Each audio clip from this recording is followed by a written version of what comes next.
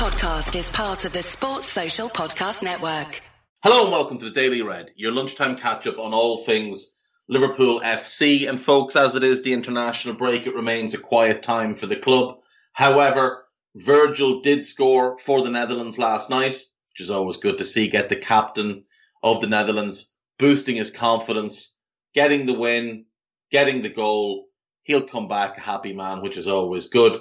Curtis Jones, who had been ruled out of the first England under-21 game as a precaution, came on last night in the second game and got a great assist. Picked the ball up on the edge of his own box, drove forward with it, carried it into the opposition half and slipped through a great ball for Emile Smith-Rowe of Arsenal to run on and score. Obviously, some more games tonight. England are playing. You would expect that Jordan Henderson will play for England tonight. I think Scotland are playing as well, so Robbo will play, and there's obviously a few other games as well to come.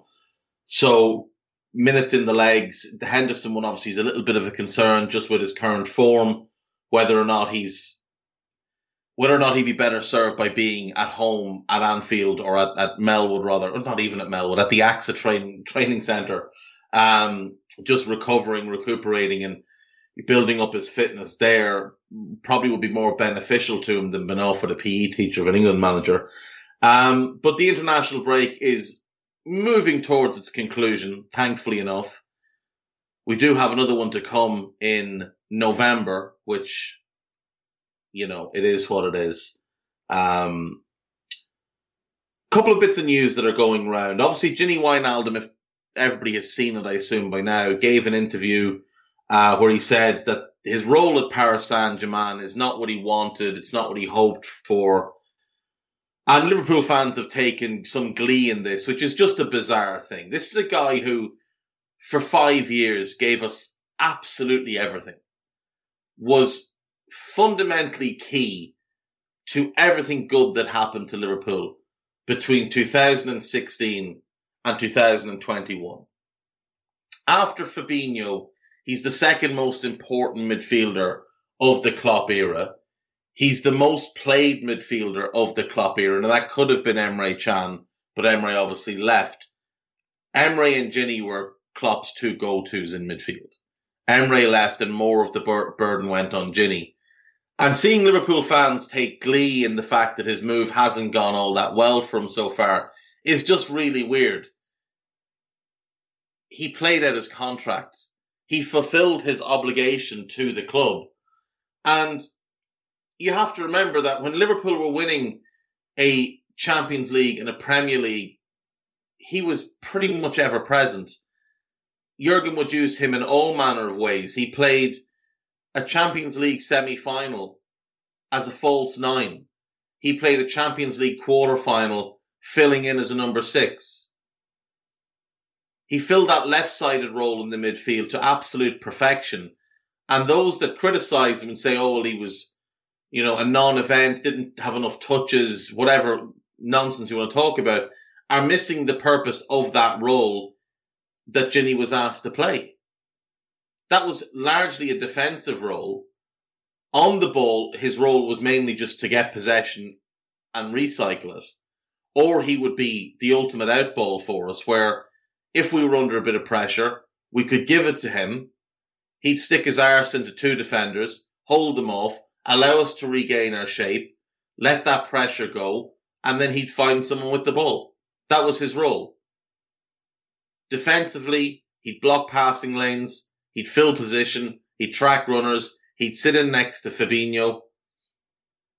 The nuance of the Gini role was lost, it seems, on most people. And Liverpool have struggled without him. And I've seen people say, oh, there's not been 1 minute this season that we've missed him. You're talking out of your backside. Chelsea at home, we missed him. Even though we dominated that game, Chelsea still looked the more dangerous team when they attacked. Now, it didn't happen often, but when they did attack, they tended to attack down their right, our left, and Gini would have been there to solve that. Against Manchester City, when we were getting played off the pitch in the first half, Gini Wijnaldum would have made a massive difference. Against Brentford, when they played quick transition through our midfield, Gini Wijnaldum would have made a huge difference. So to say he hasn't been missed is simply untrue. It reminds me of the people that came out and said, I'd forgotten Emre Can existed. Well, you clearly hadn't if you're still talking about him. And considering he was ever present under Klopp when fit, Klopp clearly rated him quite highly. More so than players, people like to bleat on about the manager rating. When you look at the games played, it's much lower than people think. Gini was massive to this club for 5 years and should be respected for that. Gini did tremendous things and he turned up in big games. Just look back at our big games under Jurgen Klopp between 2016 and 2020. And one constant factor is the performance of one Gini Wijnaldum. Yes, there were games where maybe he wasn't needed, but because your perception was he didn't play well, doesn't mean he wasn't fulfilling the role he was asked to do.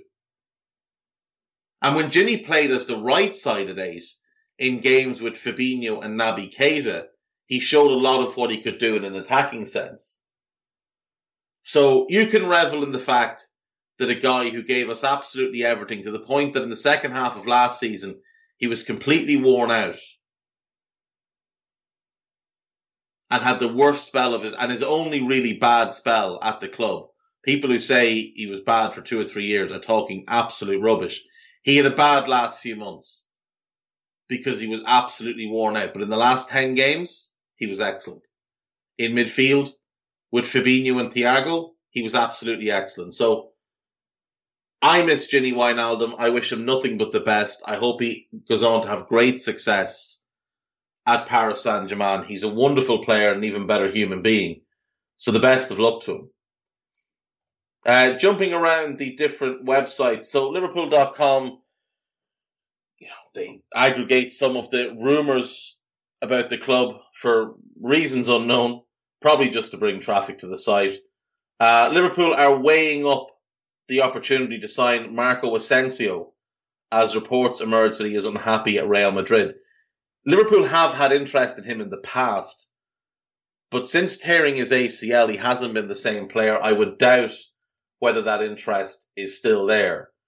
Liverpool are considering a move for Dusan Vlahovic, who had previously insisted he can compete with star striker Erling Haaland. There were rumours that we were interested this past summer. The issue is his price went from 35 million, which seemed to be the asking price in June, to 70 million, which was the asking price in August.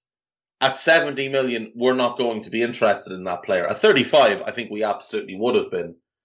But there's no real way to justify paying 70 million for him. And that figure is only going to go up if he continues to perform. Now, the issue for Fiorentina is that come next summer, he'll only have 12 months left on his contract.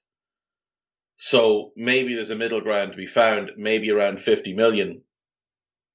But Manchester City, Atletico Madrid and others have all been credited with interest as well. So we wait and see on that one. Liverpool retain interest in Torino's defender, Gleison Bremer. He's awful, so hopefully not.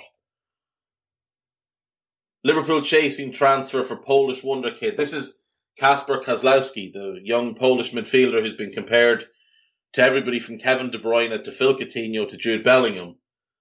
This one's been going around for a little while. Now, he made some comments the other day, which I think people misconstrued. He said that he was asked about the rumours linking him with Liverpool and Jurgen Klopp and things like that. And he basically said, big names don't impress me. People took that as him dismissing the links to Klopp. I think what he was trying to get across was that he didn't let the speculation affect his performances, that he was keeping himself grounded and focusing on playing for his current club. He looks immensely talented. At 17, he will turn 18 this month. He already has 5 full caps for Poland. Now, there's been a couple of Polish midfielders who've come along in recent years and not developed the way you would have expected them to develop. If you look at the current Polish national team, the standout midfielder is Zielinski, who we were linked with heavily in the past. Super talented player, one that I do think we missed out on. I think he's one that would have improved us and would still improve us with what he can offer. But Sebastian Szymanski at 17, 18 was massively rated. As highly rated, I would say, as Kozlowski is now. But his career hasn't gone as expected. He's currently playing for Dynamo Moscow, and he is a good player. He's just not the star name that I think people expected him to become. We've seen the likes of Jacob Moder do okay so far for Brighton, but he hasn't become the star name that people thought he was going to be at this point. He's already 22. Now, he still has a lot of time on his hands, obviously. There's no issue there. But you would have hoped that he would have established himself as first choice in that Brighton team already, considering it's not as if Brighton are full of excellent midfielders.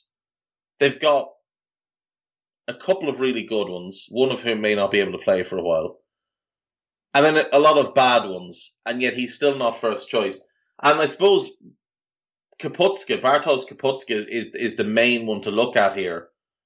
When he was at Cracovia and playing at Euro 2016, he looked an absolute star in the making. A move to Leicester didn't work out. He's now back in Poland playing for Legia Warsaw. Not exactly tearing up the Polish league. He's 24. He hasn't been capped since 2016. His career has gone the wrong way. So you do sometimes see this with players that come through in second-tier leagues, third-tier leagues, do really well, get into the national team, look the absolute business. They move to a league like the Premier League, and it just doesn't work for them. They don't kick on the way you would hope.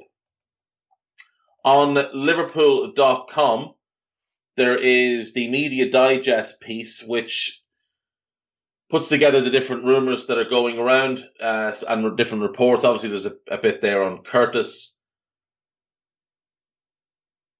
and his assist. Ryan Brewster was sent off in that game, I should have mentioned.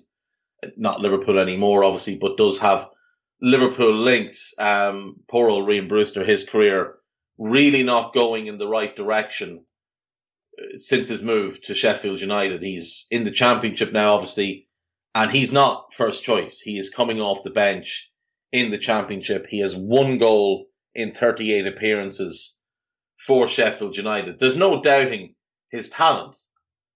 He's an outstanding young goal scorer. Sheffield United just haven't figured out how to use him yet. I think until they do, Ryan Brewster may go the way of some of these Polish players I've mentioned. According to Marca, Real Madrid have made Aurelien Tchouameni a key target alongside Kylian Mbappe. Now, Tchouameni has been linked with Liverpool, along with Chelsea, Juventus and others. He's immensely gifted. He'd be a great Gini Wijnaldum replacement who long-term could be your Fabinho replacement. There's a bit here on Diogo Jota, who is struggling to train at the moment and is a doubt to face Luxembourg. The manager has basically said he's not going to play and he'll head back to Liverpool instead. So there is that. And then Liverpool are being linked, of course, with Ousmane Dembele. I don't know if there's anything in that. I think that's one where it's old speculation that people are trying to reignite. Jurgen Klopp can sign ideal Liverpool attacker for 22 million as transfer interest in wonderkid bills. Charles de Ketelaere. I don't know anything about Charles de Ketelaere, I have to say. So to call him the ideal Liverpool forward, I'm not sure how true that is. He is 6'4", 20 years of age, scored 6 goals in 46 games last season, has 4 and 13 this season, got his first international goal the other night. He's got 2 caps for Belgium. I don't know that he would be the ideal Liverpool forward, but, maybe one to keep an eye on. Liverpool have been proven right about 22.9 million target, who could be the next Roberto Firmino. This is a piece about Jonathan David, who is playing really, really well this season. Obviously, came out of Belgium, had been linked to us, decided to go to Lille, struggled in his first season, did get 13 goals, but across 48 games, it was a little bit disappointing considering how much they paid for him and how much promise he has. He's got 6 and 9 in the French league so far. He's very, very talented, but he has said that he doesn't really like Liverpool in the past. So whether or not we'd be interested in him, I don't know. Liverpool can repeat Andy Robertson's success with free transfer move for talented attacking gem. Todd Cantwell is the player this piece focuses on. I have to say I do like Todd Cantwell. I think he's a very, very good player. He's not on a free next season, though. His contract does expire in 2022, but Norwich have the option to extend that contract for 12 months. So they're going to do that. They're not going to let him leave on a free. But I would imagine that they'll extend his contract and then sell him. I do really like Todd Cantwell, and I think he'd be a good fit at Liverpool. But he's quite a similar player to Curtis Jones. So is there a need for him? Not really. Now, you could argue that Curtis prefers to play on the left side of the midfield so he can cut inside. Cantwell does as well, but I do think Cantwell in the Liverpool midfield would be better suited to playing the right-hand sided role, and maybe you'd have him and Harvey Elliott for that role. Obviously, he can also play as a left-sided forward. He's not a huge goal scorer, but he will get you goals. In the right circumstance, Todd Cantwell will get you goals. I think he's going to have ambitions to go somewhere where he'll be first choice. So I don't foresee him being a player that would move to Liverpool. But he is a good player. He is a player I like. And it's good to see some creative writing on Liverpool.com talking about a player that hasn't necessarily been linked. Not recently, anyway. On This Is Anfield, there's a piece about how Liverpool could be without 6 players against Watford after the latest Diogo Jota update. Obviously, Harvey Elliott, Alisson and Fabinho, they're all out. It looks like they will travel directly to Spain from Brazil to avoid the 10-day quarantine, so they will be able to play against Atletico Madrid. So that's good. We also don't know the situation surrounding Trent or Thiago, whether or not they're going to be fit. So fingers crossed on both. And then obviously Curtis came back and played for England, so it looks like he should be fine. But Diogo is a doubt, so he'd be number 6. We'll just have to wait and see. We will just have to wait and see. The midfield against Watford could well be Jordan Henderson as the 6, maybe Ox as an 8 and Naby as an 8, or Curtis as an 8 and Naby as an 8. We'll have to wait and see. It looks like Kelleher obviously will start in goal. James Milner potentially at right back. None of this is ideal, but it's Watford. We should have enough to beat Watford. New manager bounce, fair enough, but it's Claudio Ranieri. He's not exactly a good manager. There's an interesting piece on the Red Nets and why Jurgen Klopp got rid of them, written by Chris McLaughlin. Well worth your while giving that one a read. I have to say, it's the one thing I don't like that Klopp has done. I love the Red Nets. I thought it was one of the best things Brendan Rodgers... The 2 best things Brendan Rodgers did were bringing back the Red Nets and finding the old This Is Anfield sign. That's about it. There's also a piece here about how Liam Miller has started really well since leaving the club. 2 goals and 4 assists already this season. And credit to him. I really hope he does well.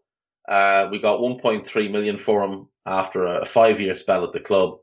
Best of luck to him. I really do hope he goes on to have a good career. He seems like a really, really good lad. Finally, on AnfieldIndex.com, Stephen Smith has a piece up about Newcastle and the potential effects of a Newcastle takeover for Liverpool and the league in general. It's an interesting thing to look at because obviously it's another mega rich club. If United ever got themselves in order with a real manager, a real director of football, a real front office, they don't have the wealth from the owners, but they make so much money themselves that they would be just nailed on top four every single year, nailed on title challenge every year. For United, every season United do not challenge for the title has to be seen as a massive failure, considering how much money they have and how much money they can continue to waste on mediocre players. You add them to City, to Chelsea, who, again, with all the money they spend, should be top four every year. It'll take Newcastle time, 3-4 years, but when you get there, it's going to make top four very, very difficult for anybody else other than those four clubs. The flip side of that is, in the short term, while they're still figuring out what to do, and while they're really excited that they've got loads of money, maybe it's the time to start trying to shift some players their way. You need a striker, Divock Origi. Champions League winning Divock Origi scored a goal in the Champions League final. You can't put a price on that. Nat Phillips, you need a centre-back? Have a Nat Phillips. 20 million and he's yours. You're looking for a powerful box-to-box midfielder? Can I interest you in one? Alex Oxlade-Chamberlain.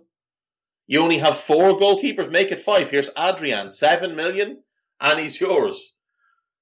Maybe if Michael Edwards, if Eddie Howe rocks up to Newcastle, Michael Edwards will be making phone calls, let me assure you of that.